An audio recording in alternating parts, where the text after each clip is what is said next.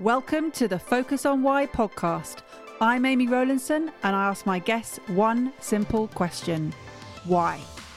Focusing on the importance of why, I share with you the relatable, uplifting and inspiring conversations I have with people from all walks of life. This podcast will encourage you to focus on your why to enable and empower you to achieve the success you desire. Have a purpose, have a plan, focus on why. Before we start, I would like to draw your attention to my weekly email newsletter, Friday Focus. Each Friday, I focus on one topic with one action arising. The link to sign up is in the show notes, or head over to amyrowlandson.com and sign up right now. Today on Focus on Why, I am joined by Marcus Dimbleby. Hello, how are you doing, Marcus? I'm doing very well, thank you. Lovely to be here. Great. And where is here for you? Where's here? I'm in St Albans in Hertfordshire, just north of the M25. Perfect. So in the UK, for those who are listening abroad, I have another fellow sort of other side of the M25 to me, on a diagonal almost. So yeah, all good. So what is it you're doing at the moment, Marcus? What is it I'm doing? Hopefully making a difference. I'm working with a company called Red Team Thinking. I'm a partner there and vice president with its founder and president, Bryce Hoffman, who is the author of the book Red Teaming. And he created this company about 7 years ago with an intent to make challenge something of a normal capability within an organization. So everybody thinks differently, everybody wants to challenge, but often doing that, raising your head above the parapet in business, we know can often end out quite badly for individuals. So we're helping people do that in a collegiate and agreeable way. And how did that collaboration come about?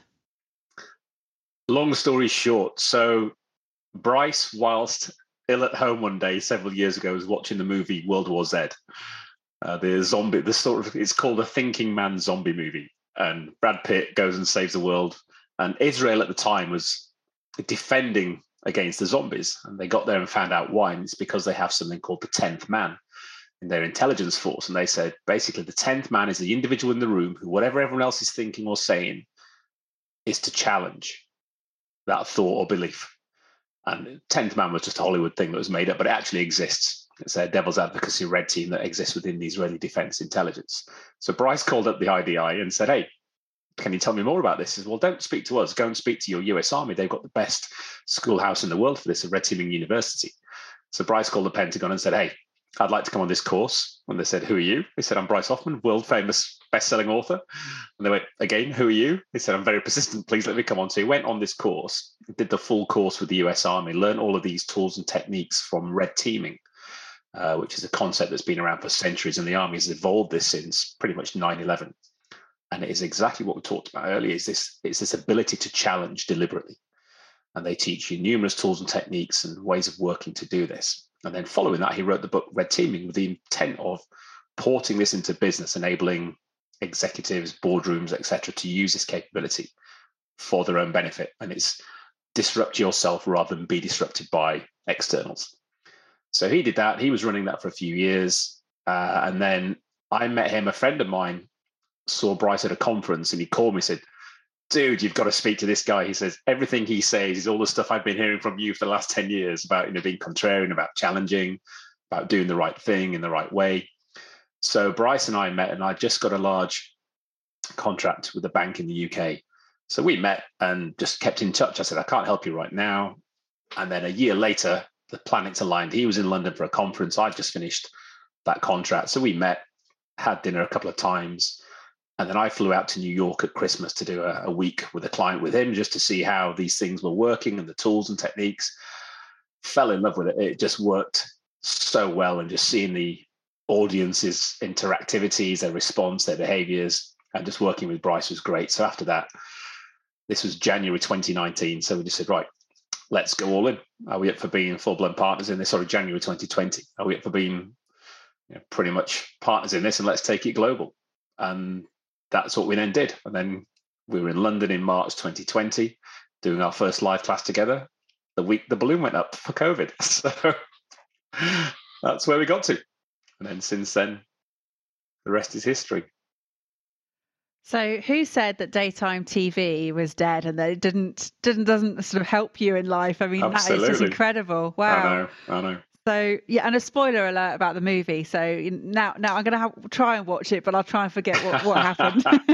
But yeah, I mean, isn't that incredible how you're watching something on television, and that then determines an entire course of life for your business, which is, you don't necessarily expect that, but ideas come from everywhere. Absolutely. And I think that's the beauty of having this free thinking mind that these sort of people have, where you see something and it inspires you, it triggers something.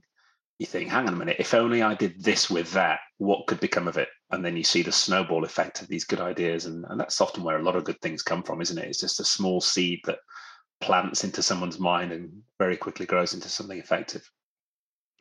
And again, thanks to your friend for connecting you, for joining those dots, because clearly what you'd been sharing had sort of had resonated, or he'd listened. He'd been listening to what you've been sharing for the last 10 years.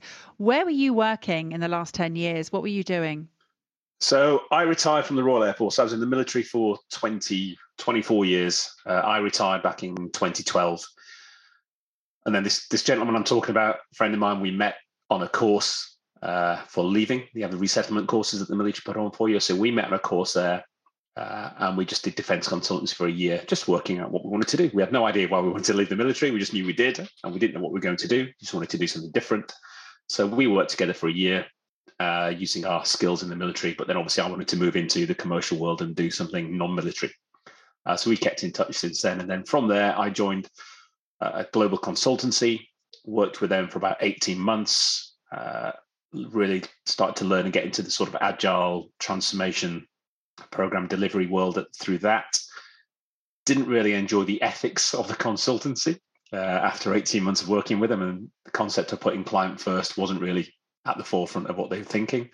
So I left, went independent, and went into a large UK bank and worked there for 3-4 years, became the head of agile, led the large agile transformation and changing the mindset and shift into this new ways of working and delivering a very different, transparent, iterative way.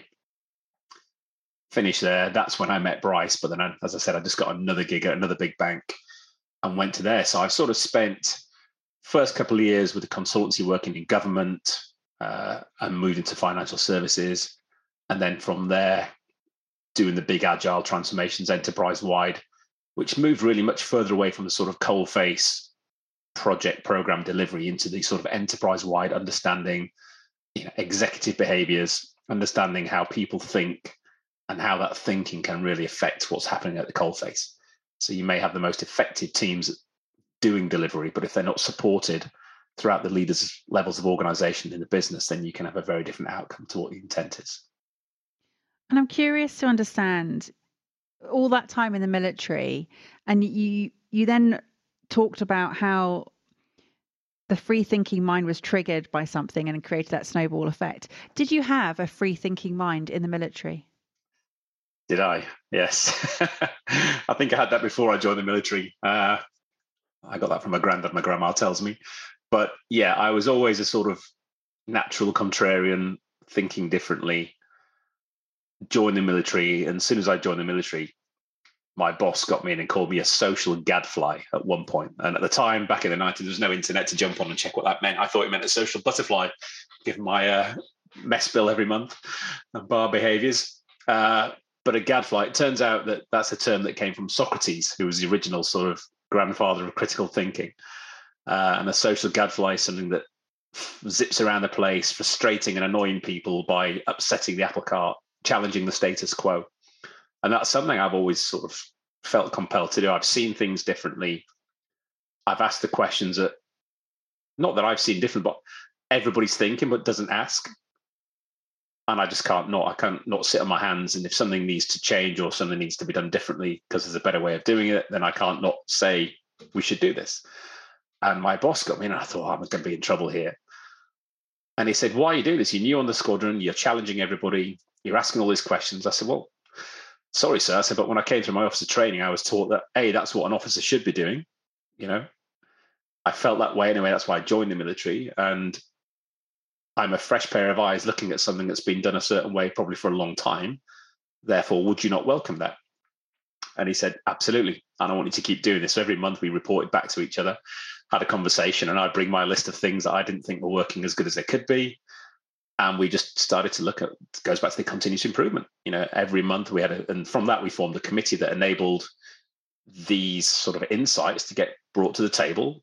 And then we pick one or two and improve it. So it's this constant sort of Toyota style Kaizen of continuous improvement on a monthly basis, test and learn, see what works. So I was doing Agile back in the 90s, long before Agile became a thing. Small effective teams with the empowerment and authority to do what they need to do to make decisions and try things, and then share that when it works well. So you've ultimately got on military scrum teams, which is how effective the military has been throughout the centuries of working in that way. So that's my sort of raison d'etre, I guess, from going into the military, because I was expecting to be able to do that and then being allowed to do that.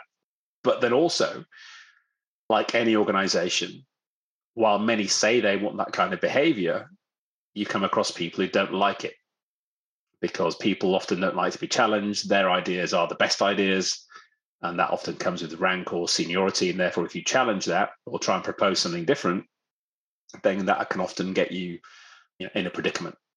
And I say my behaviors, I have been stabbed in the back, I've been promoted, I've been given medals, I've been awarded, I've been fired. So it all depends on how you interpret the individuals you're dealing with. And that's where I found the red team thinking capability. If I'd have had this capability when I was a young officer or junior, I'd have been far more capable, because it allows, as I said earlier, it allows you to disagree agreeably. It allows you to be professionally provocative, but all done in a very collegiate way. So you come across, you may be a critic, but it's constructive. You're not the cynic who's always saying, oh, that won't work, or the naysayer. So it's having that ability to challenge, be a contrarian, but without putting your head above the parapet for fear of it being shot off, which is why so many people don't do it. And I've seen that too often, unfortunately, in business and the military. Yeah, and I guess in the military, it's not just a metaphorical being shot off, putting your head above the parapet. This is correct. Life or death as well. Well, that's the thing. And I have, examples of where we've done these things where I've challenged and it was ignored and people die, and therefore I will never not challenge. After several of those sort of events, and one major one after that, I swear I will never back down. If something's not right, I don't care what happens, I have to raise it. Even if it's ignored, you've just got to, it's my rule number one, you've got to do the right thing.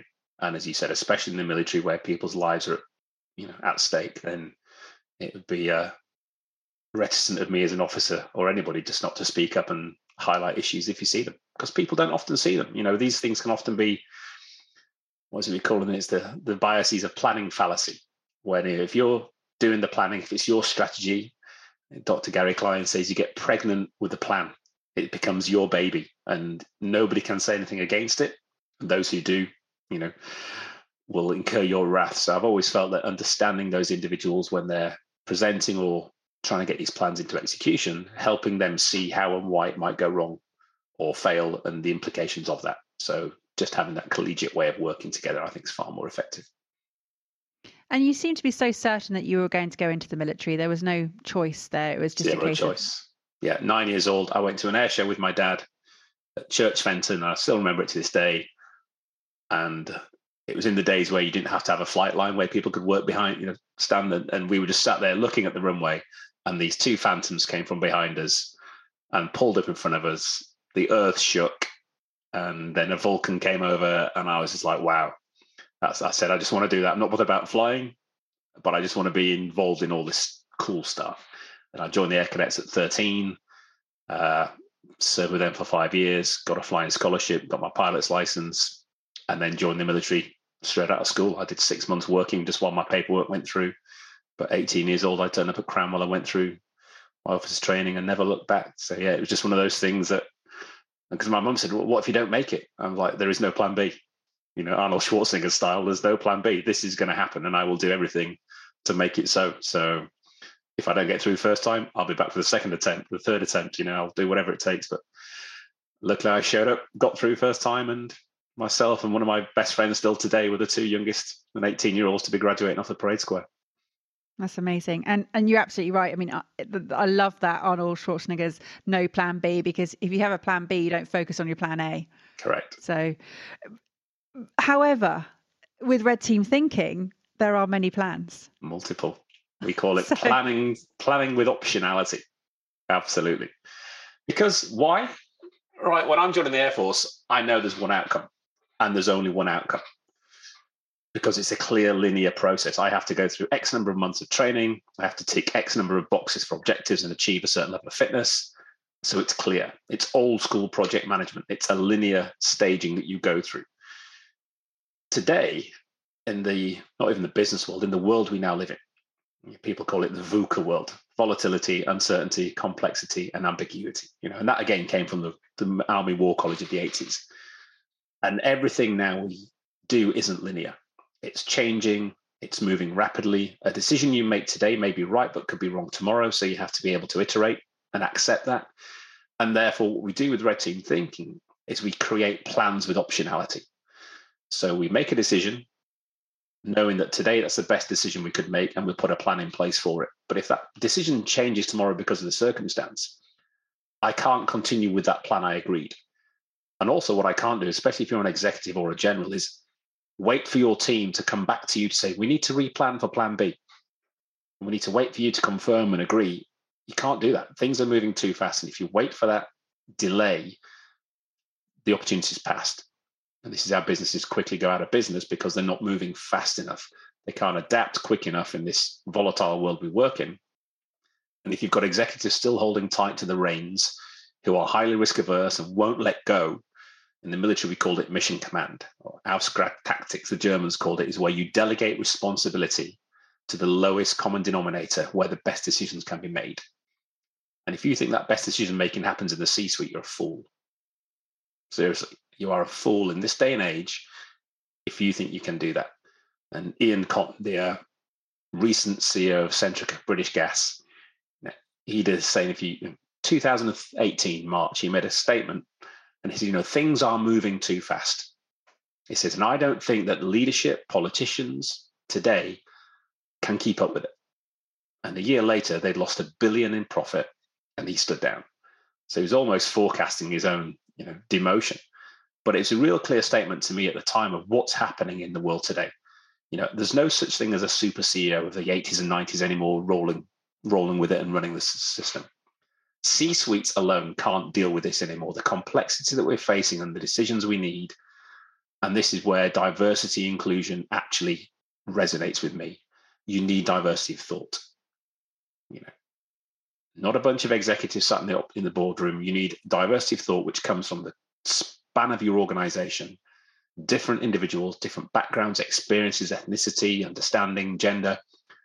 Bring them together, source the wisdom of that crowd, and you're going to just unleash greatness.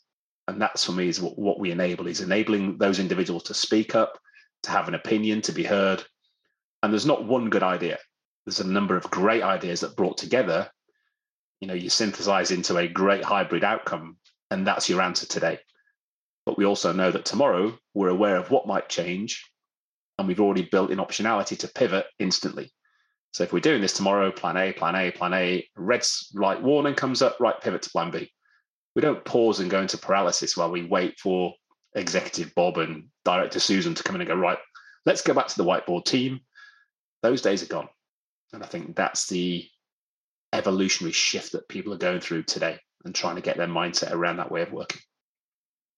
And do they find it easy to adapt? Hell no. Hell no. Old habits die hard. And the last 3 years, the Business Agility Institute, they do a great report every year. And the number one challenge to business agility, to organizational wide change, isn't the tools, isn't the method, isn't Agile or Scrum or whatever, isn't funding, it's leadership. And it's because, as I said, old habits die hard. So you've got this group of individuals who've gone through the 80s and 90s and noughties with their way of working using linear program management, reports on a weekly basis, beautiful RAG statuses, everything's green, watermelon reporting until it turns red at the last minute. But they've had this real tight mechanism for control. And that's fine, because that's how it worked when you were doing linear delivery. But as I said, if you're now doing this sort of really, adaptive way of working where things are changing often, that process doesn't work. But to shift that mindset that's grown up with that's been institutionalized over time, is really difficult. And it's not that the executives don't want to do that. We coach many executives who get it. Like, right, we need to shift. But it's like anything, that's now become muscle memory for them, a way of working. So there's a great book by Barry O'Reilly called Unlearn. And it's no good teaching somebody something new, because while they may learn it, while they may take it on board, what tends to happen is in the default process where you are under stress, what you do is revert back to your old ways of working. And there's a few great, mind sort of tests you can do where you ask somebody 20 questions and you plot where they sit on the graph. Then you ask them the different 20 questions, which are under duress, and you see how far those two plots are apart. And if they're very far apart, that shows how different a person is when you put them under stress. And when you do this with many executives today, they are, you can't put a 10 pence piece over the two. They are, a £5 note might just touch them. They're very far apart. And they default back to these old ways of working because that's their comfort zone. So you often have to teach them why those things are now no longer good and bad, because the brain will then register that and understand that they're the wrong things to be doing before you then start to teach them new things. And it's one of those things where I can come in and, if you do the consultancy model where I'll come in, I'll tell you what you need to do. You'll nod your head and go, yes, great. And then the day later, you'll forget about it because I told you what to do. Whereas what Red Team Thinking allows and what the tools and techniques allow is you to surface and see things for yourself, why they're not working, why it's wrong, why it no longer will do what you think it should do. And by doing that, your brain is then absorbing that and going, okay, that no longer works because, and I understand it. And now what does work, show me that. And then you learn something different, and that's now stored. And you do it enough times. And this is why we say what we try and teach is what's a practice rather than a process. So when something goes wrong, you don't pull off the tick box exercise and tick, tick, tick, tick, tick. Because what tends to happen then is you say, right, have we gone through the process? Yes, I've ticked 10 boxes. That doesn't mean you've got the outcome you're trying to achieve. You're so focused on the process versus the outcome. Whereas with Red Team Thinking it's not a tick box process. It's a set of tools and techniques that become part of your muscle memory. So it becomes a practice. So when you're on the phone with somebody, you receive an email, when somebody asks you a question, instantly your brain will kick into this thought process of go, hang on a minute, they said this to me, I need to put this through multiple filters, and you do it without thinking, rather than the knee-jerk reaction of the answer's no, what's a question, that you tend to see in a risk-averse, organization. And I think that's the evolution. And going back to your question of, is it hard to do? It's not hard to do once you start to do it and learn it, but it's hard to do if you don't know how. And it's one of those things where we did a contract for a lady a couple of years ago in a company. And I said, make the contract. It's like for 4 days. And she's like, I was expecting like a 3-month contract for 7 figures. I'm like, no. I said, if I can't teach you all this stuff you need to know in a week, I've failed.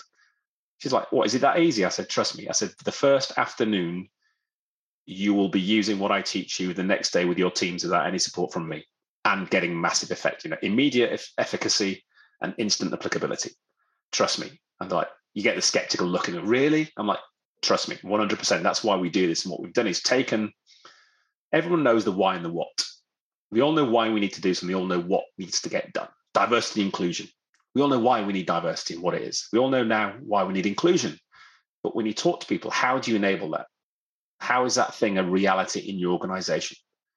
Because when I talk to the individual who you brought in through your diverse agenda and they're included, they don't tell me they're included. They're included, but they're not heard. And they tell me it's tokenism. We're just brought in to tick a box. How does that individual now feel? How are you enabling that voice to be heard and actually listened to? And you get these blank looks because very few people can give you the answer to that. They just think they've got a nice policy that states this, but doesn't actually become what we talk about an outcome. You've created the output, you've ticked all the boxes to meet the quotas and to meet HR principles, but the outcome at the coalface hasn't changed. And if you've got that at the coalface and you've got these old school mindsets and behaviors at the leadership level, you've got obviously a recipe for disaster. And that's what we're seeing with many companies. Add to that then the volatility of what's going on today. How does that then evolve quickly to enable the outcomes you need? Yeah, I hear you. And I I was just distracted by using the phrase coalface, because I mean that's an old metaphor. We need a new metaphor to reflect this new way of thinking here. Yeah. In terms of the neuroscience that's involved, I mean, it is, you're talking a lot about reprogramming and recalibrating the way that the brain is working. This is helping with habits. It's as you know, it's hard because the brain will go to that immediate, this has worked for me before, it's not great, but it's where I'm going to go. So it is about retraining and reconnecting different synapses here. 100%. I mean, Adam Smith convinced us all for 300 years that we were all rational thinkers. Unless we were influenced by love, emotion, or lacking information, then we have this rational thought. We're all rational human beings, where we're not. And Daniel Kahneman came along, Nobel Peace Prize, author of Thinking Fast and Slow and recently Noise, just brilliant. And he just said, look, the brain is a machine for jumping to conclusions. Do not kid yourself. Your brain will respond to inputs and jump up and down as it sees fit. And we see this more and more today with social media, mainstream media, television, a comment. I can influence people with something I say, and I can influence the same person the next day with something completely different because their brain adapts and reacts to it. And what Kahneman talks about is system 1 and system 2 thinking. System 1 is what your brain defaults to 95% of the time, rapid, instinctive, but error-prone thinking, because that's how we were born with it centuries ago. You need to be system 1 thinking when you're out on the plains avoiding saber-toothed tigers. When you're crossing the road, you need system 1 thinking to help you avoid a car that doesn't stop at the lights. But going back to what I said earlier, when we're doing that in complexity, it's dangerous because you're reacting and making decisions that are reactive rather than, for those who know the Cynefin framework, understanding how we respond and how do we sense. And Bryce, he runs the Thinking Leader podcast, and he says their strapline is, bad leaders react, good leaders plan, and great leaders think. And yes, we know there's a time to react when we're in chaos. When the enemy's inside the wire, we have to instantly react. But if you do that by default with everything you do, it's a very dangerous outcome. And I think, as Kahneman said, then what we need is system 2 thinking, which is far more logical, considered, thought out, and far less error prone. And it's not as slow as people think. This is the problem with executives today. The pace and the pressure is we have to be fast. Speed's the number 1 metric. You go in any organization, the vanity metrics are on the wall. Here's how fast we're going. Great, but the faster you go, you're increasing risk. You're decreasing morale. What's your quality like? They don't see that this is a multi-lever approach to metrics. So if you have system 2, it takes a far more structured, logical approach. And what we're proving with red teaming, it doesn't have to be slow as in days and weeks. These things can be done in minutes, hours. You don't have to take weeks and weeks of planning to go through these capabilities and get them effective to get the outcomes you need. So with red teaming, does it sit with your ethics? Is it clients first now? 100%. And then it's the people within that client first. And we've learned very quickly that we always get the top cover before we go in anywhere. Because again, what red teaming does can scare people. You get executives who are talked about who are precious about their plans. If they find out that some manager somewhere else is bringing in this capability that might undermine them or potentially challenge their plan, and they're not aware of how it works, then that can end quite badly, and it can come in like a wrecking ball for the poor individual who's well-intended. So we always make sure that we engage with the executive, give them the understanding of what this is about. And red teaming doesn't make a better plan, it makes your plan better. That's the whole point. You're dissecting a plan and therefore looking at all its constituent parts and putting it back together to make it far stronger, obviously, than the sum of, strength is in the sum of its parts, analysed and brought back together again. And therefore people understand that it's a force for good rather than the red police or the red audit almost. And from an ethics perspective, this is why I do this. It's, all these new ways of working, I call it 21st century ways of working, don't work with 20th century ways of thinking. We've got to bring our thinking into the 21st century, but we're not saying it's a 21st century way of thinking. It's multi-century. As I said, this thing started in 400 BC with Socrates. This has been going around through numerous years. The Prussians, the Vatican, the Israelis during the Yom Kippur War, the military, CIA. It's this evolution, because ultimately, as you mentioned earlier, it's all about how our brain works. And the brain is the least evolved part of our bodies since it was, created. So therefore, how do you rewire your brain to stop it being system one, to stop it being reactive? Because the brain's lazy. We as humans are lazy. We will see the quickest shortcut. It's called satisficing. The first thing that comes to our mind that works good enough, we'll go with it. And that sometimes is good enough. But when you're again working in complexity, we have to be far more measured and understood in what we're doing to achieve the outcomes we need, rather than reacting accordingly. And therefore, responding, thinking gets you a far better way out, but also using the people you have around you to enable their brains to kick in as well is just going to be far more productive for you. And the hybrid capability that creates is without doubt the way we should be working going forward. Yeah, it's actually quite scary. As part of doing some prep work for your Red Team Thinking course, I looked at how many different biases there are. And it's incredible. And they're operating at so many different levels that you have no idea. So when I looked at this, and I counted 188 at one point, and then I was like, okay, there's too many now. This is crazy. But it is true. The brain is designed ultimately to keep you safe as a human.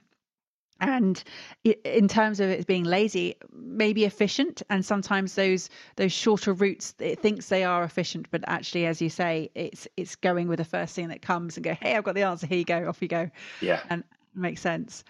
Absolutely. And I think that's where Dave Snowden created the Cynefin framework, which helps you understand where you are. Are we in chaos? Are we in complexity? Are we in complicated? What do you need to be thinking?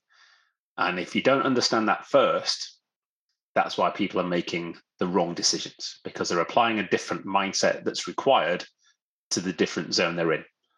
So, if you're going to the beach for the day, you don't be taking your ski gear. You want to be taking your beach wear. Likewise, you don't find yourself a mountain in your Speedos and flip-flops when, it's minus 15. So it's understanding what's required and bringing that capability together. And I think the whole concept of Red Team Thinking, it's not an off-the-shelf toolkit. It's a mindset first that then comes with the set of tools and techniques that enable that mindset shift. Because as you mentioned, what we're talking about here is a cognitive capability. And what it allows you to do once you've done that is it allows you to engage critical thinking, enable distributed decision-making, that mission command that I talk about, then also encourage diversity of thought. And if you've got those three things going on in your organization, if your organization is a group of individuals who are thinking critically, using their brains as intended, if you've then got distributed decision making, so they are empowered. Empowered is a great buzzword, isn't it?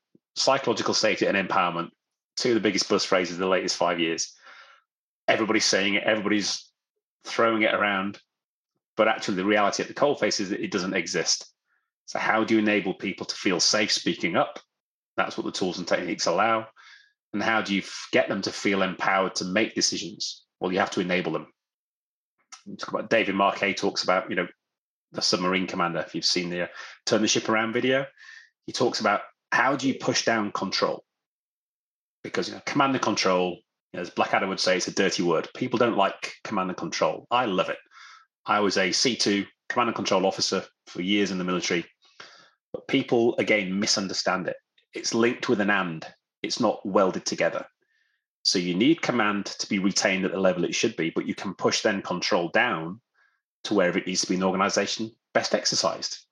Because if you don't have control, you have chaos. And this is the problem with these big new programs, agility, etc. Organizations think, hey, if we're doing agile, I can give autonomy to everybody and we're off to the races. This is great. Full autonomy across the business. But if you haven't given those individuals clarity and capability to do that, then you get chaos. And that's kind of what's happened. 75% of agile transformations are failing. That's why. Agile is not the silver bullet that the coalface do or the frontline workers do. It's a capability that the whole organization has to embrace. So you can't sit at the top telling everyone else to go and do agile without you yourself shifting your mindset and the culture of the organization to enable this way of thinking differently and operating it that way rather than offloading with buzzwords of empowerment. Because there's nothing more frustrating than being empowered, but not physically being capable or clear on what you're doing, because that just leads to frustration by the individuals. And That's why we get the churn rates we often see in organizations. Yeah. So where does the purpose piece sit for you? Because you've talked about clarity, capability, culture, and all of that for me indicates purpose. So where does purpose come from? When we were in London in March 2020, doing our live class for the week, brilliant, great atmosphere, good people, me and Bryce working together for the first time. And then the COVID balloon up on Thursday. Bryce panic booked all his flights to get back out the country into the US before Trump shut the airlines down on Sunday. And we spent Saturday morning, I'll never forget this, we were sat in the Horse Guards Hotel having brunch. And we said, right, this has been great. Shall we close the business down today? We were going to China, Vietnam, and Dallas in the summer with clients, all cancelled. And we were like, look, we're now about to go into this pandemic. This isn't going to be cured in a month. What we do is going to disappear. And we said, okay, let's consider that. So sort of did a pre-mortem, worst case, what could go wrong here? And then we said exactly what this is about, the purpose. Why are we doing this? What does this enable? And the purpose of all of what we do is to enable people to be themselves, to use their brains to the best of their ability to get the right outcomes for everybody, for the goal, not for the individual. This isn't one of those selfish things, or you can use it individually. It's how do we collectively bring all of the individuals who can have a say and should have a say to the table to get their input and then synthesize that to get a great outcome, rather than executive Bob says, here's what we're doing, follow me. That doesn't work anymore. So our purpose was, we can do this because we have to, and especially looking into COVID, the way the world's going to go now, and as we've seen, and it was the best decision we made, was if ever this was going to be needed, it's going to be needed now. So we spent 3 months pivoting everything online, creating a very new way of working for ourselves and how we deliver this, virtually. And as I said, that was the best thing we ever did, because that allowed us a global reach. It allowed us to have classes where literally we've had people in Australia through to Canada and all time zones in between. So the learning you get from the individuals, if you want diversity of thought, that's how you get it. The number and levels of individuals we have on the courses and the classes. And likewise with our clients, when we were going to do the Dallas gig, we were supposed to be flying into Dallas, but they were then going to fly in 8 other people from literally across the road, Chile, Ireland, Moscow. Crazy, the costs of that alone. But we did it all online. And literally they got a coffee, jumped on with us for 3 hours, and then went back to the day jobs. No travel, no hotels. So the carbon footprint reduction, the time reduction, the stress on people, the cost.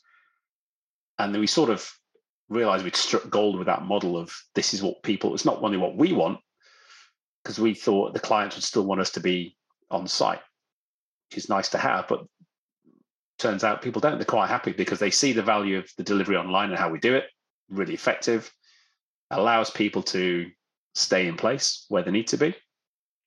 And it just gives people that insight to, so-and-so's working in Moscow, the other individuals in New York, the other individuals in Paris, and they get to see a different perspective rather than coming into an office together, meeting quickly, and then just having that discussion and debate using the tools and techniques that they have to see a very different way of thinking. And I think that's often misunderstood. And certainly in the hybrid world we're now in, the cultural differences of people cannot be dismissed. And I just think there's a lack of understanding and appreciation of that in many organizations. And these tools and techniques allow that to come through in a very synthesized way, but also a very safe and sort of scattergun way. All these different ideas come in and you see people go, wow, I never, ever contemplated that input in my wildest dreams. There's a great Chinese proverb that says, none of us is as smart as all of us. And all 2 heads are better than one. And you're getting these different inputs from people. And Thomas Schelling again said, it doesn't matter how smart, how well educated, how senior you are, there are certain things that will never occur to you. And I do a lot of work with my kids. I've got 2 teenage daughters, and I'll run plans by them. I say, what do you think of this? And a little 15-year-old will come out with something just so off the wall that was never a thought in my head. And that's great. And that's the whole purpose of bringing all these different people together to enable them. Why would you not want that? If you're a C-suite and you know you've got 1,000 people working in your organization, why would you not want that diversity of thought enabled and firing on all cylinders every day? Yeah, absolutely. As you said earlier, it's evolving so quickly, you can't keep up. And as the Centrica CEO, just couldn't keep going with what was happening. I want to take you back to that leaving course that you went on after leaving the military. And you said you spent a year there, or a year working with someone, Yes. just to sort of work out what would have happened if you'd known about red team thinking then. What would have happened? Yeah, that's a very interesting question. What would have happened if I'd known about them then? I'd have probably approached Bryce directly. I'd have found out how. If I'd have found the book, I'd have approached him and said, "Hey, here's me." But I'm glad I didn't, because I'm quite a unique position where I've left the military. So I've got all my military experience, and then I went into business. And then I've got, so when I met Bryce, I had 7 years of business experience, executive down, not just doing a job at the coalface. I was very fortunate enough through consultancy, through the roles I had within the banking sector, to be exposed to some quite high levels. So that breadth of understanding and knowledge in both camps, if you will, was really beneficial. And again, because red teaming is seen as a military thing, if you just have a bunch of military guys show up, and this is where a lot of the companies who set themselves up as military consultants, but all they've got is military background, that often never really sits well with executives, because they'll love a war story, but if all your constant stories are war stories, it doesn't really resonate after the first conversation. So, if you're trying to do long-term relationship building, you have to bring in knowledge and expertise of other organizations. So while I wish I'd had that capability, I'm a big believer in everything happens for a reason. And just like I met Bryce, but I couldn't do it because I just got this other big gig. That finished at the perfect time. He was in London. I'm not so much, I'm not a believer in fate, but I just do think things happen for the right reasons, and you get to where you are because of what you've done. And if I'd have met Bryce when I did, and we'd gone into red teaming before I got into that business world, I don't think we'd have been impactful as we are now, with the expertise we now bring to clients. As one of our friends we worked with, Ellie, she came through the training. She said, this is agnostic by sector, level, and role. And as I said earlier, whatever business you're in the people business. So anybody, whatever sector you're working in, and we work with military, we've been working with the firefighters in America, NYPD counterterrorism, banking executives, big comms executives, anybody at all levels. And then within those organizations, whatever role you're filling, whether it's a frontline delivery team or whether a middle management or executive, and whatever level you're at, you can use and take these tools and use them to your best effect. And I think that's the power of them. And having that capability across the organization rather than a thin single red team at the sort of 2/3 up level is far more powerful. And as we've evolved from sort of doing a red team to red team thinking, I've got the saying is, you don't need a red team, you need everybody thinking like a red teamer. And then how that manifests into the sort of what I call it the stickiness of leadership. Doesn't matter how great you are. If you're a phenomenal leader and you're in leading, if you step away or if you're taken out for whatever reason and the organization can't continue without you, then you failed as a leader, because you've not enabled the stickiness of your capabilities to evolve through the organization. So Steve Jobs, great sad loss to Apple. Apple hasn't dropped since he's gone. Bezos with Amazon, they were upskilling people to become them at every level. And you look at Nelson at the Battle of Trafalgar, he was shot going into the fight.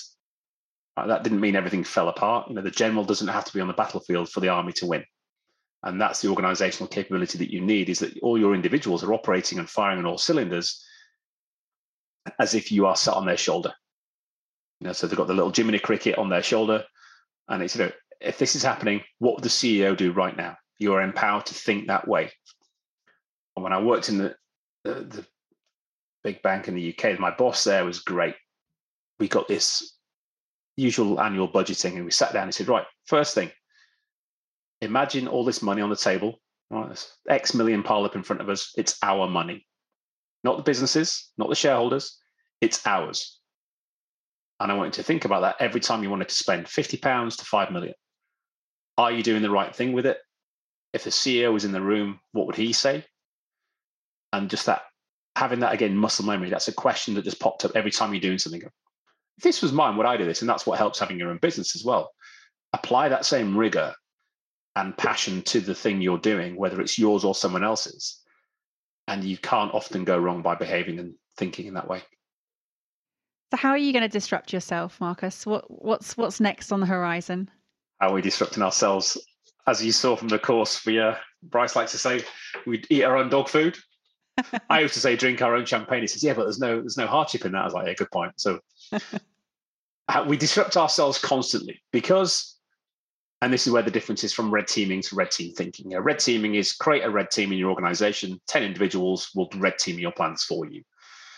And they just use the same process. Red team thinking is everybody is daily applying these sort of concepts and tools and techniques to whatever they're facing. And then when you do need a red team, you handpick a select few from the organization so you get the diversity as required.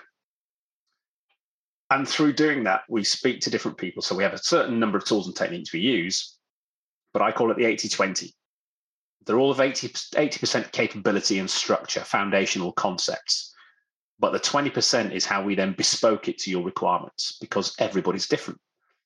And this is again why the big agile things fail and why these scripted ways of working fail. Because you're different to me and I'm different to the next person. And organization X is very different to organizational Y, and everybody in it is different. Stop treating people like sheep and clones and start treating them all like absolutely unique individuals with a massive offering that you've yet to unearth. And therefore you can evolve that capability and benefit from it hugely. And every time we go through our courses and our training, the feedback, every single time I teach a course, it's different from the last one to a degree because everything evolves. And the feedback we get from people, we tweak it, we amend, and we disrupt ourselves that way. And then also as we grow as a business, and as I said, we've gone from small to working globally, how do we scale that? So we're going through numerous processes now of disrupting our current thought process of running a small business to how, wow, this is going to become a big company. And the mindset shift between those two things is very, very different. So constant disruption on that front. Amazing. And I still love the fact that he just rang the Pentagon just as you do, it's just, it's like, yeah, just ring the Pentagon, I'm coming in. Interesting to understand though, that red teaming is not still going on in the army. Very, very. Do you think it'll come back? It is coming back. Yeah, without a doubt. The MOD just released the third edition of their book. The US is doing this. Yeah, it goes back to budget cuts. Donald Trump was not a fan of investment in humans, if you will. I'd rather spend money on the big shiny stuff that goes bang.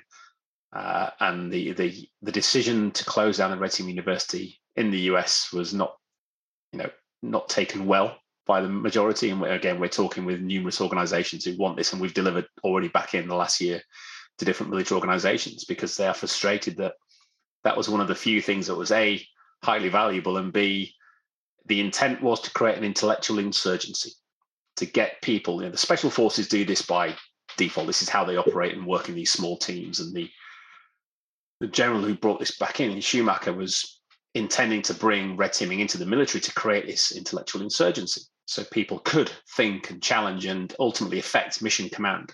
So it's quite ironic that the military wants this mission command capability, but then removes the ability to train people to think that way, because as we've seen, people don't like to be challenged.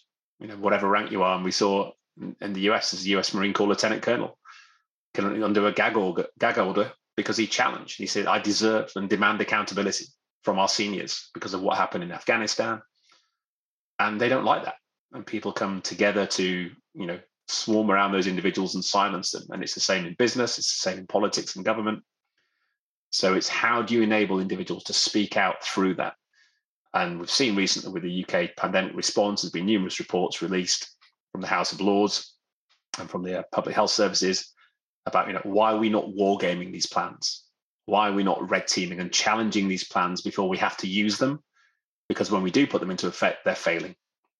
But because we've not exercised them before, and the one good thing the military does is, we train as we fight, fight as we train. So when it becomes real, you've been doing it all along in your training. So it's exercising these things for the reality. How many businesses have business continuity plans that are sat on the shelf covered in dust and never been opened or exercised? And then when you do open them, 80% of the organization's BCPs, you turn to Annex D, Pandemic Response Plan, blank with a TBC in the middle of it. Never done.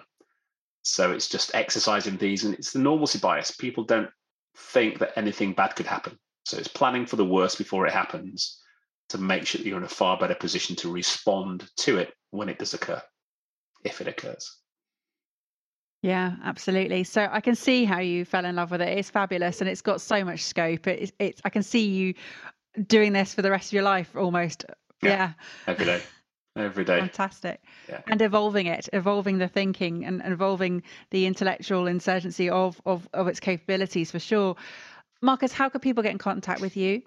So follow me on LinkedIn, Marcus Dimbleby, or Red Team Thinking on LinkedIn as well. And then our website is just redteamthinking.com. And you also mentioned the podcast earlier as well. Yes, it's on. If you go to redteamthinking.com, the banner at the top, we've got the podcast there coming out weekly. We've got some exciting live TV coming out in the new year as well, following on from the podcast, which we're really looking forward to. Fabulous. Well, thank you, Marcus, for sharing why you do what you do and for bringing forth the red teaming or the red team thinking perspective about how it's going to make a difference. And I can see how when companies adopt this, it's going to make a huge difference, a huge ripple. And as you said, a snowball effect will just keep on filtering through all of the different ways of working that we need to adapt to. How would you like to leave the episode today? How would I like to leave it? I just like to say to anybody out there who's got the opportunity to enable their people is to give them the capabilities to use their brain in the way they want them to. Because ultimately, who thinks wins. Thank you for listening to Focus on Why with me, Amy Rowlandson. To show your appreciation and to help other listeners understand what value you have received from tuning in today, please leave me an Apple Podcast 5-star review. Remember, the conversation doesn't end here. To keep it going, connect with me on LinkedIn, Instagram, Facebook or Twitter, or join the inspiring, uplifting and positive Focus on Why Facebook group. All the links are in the show notes. Have a purpose, have a plan, focus on why.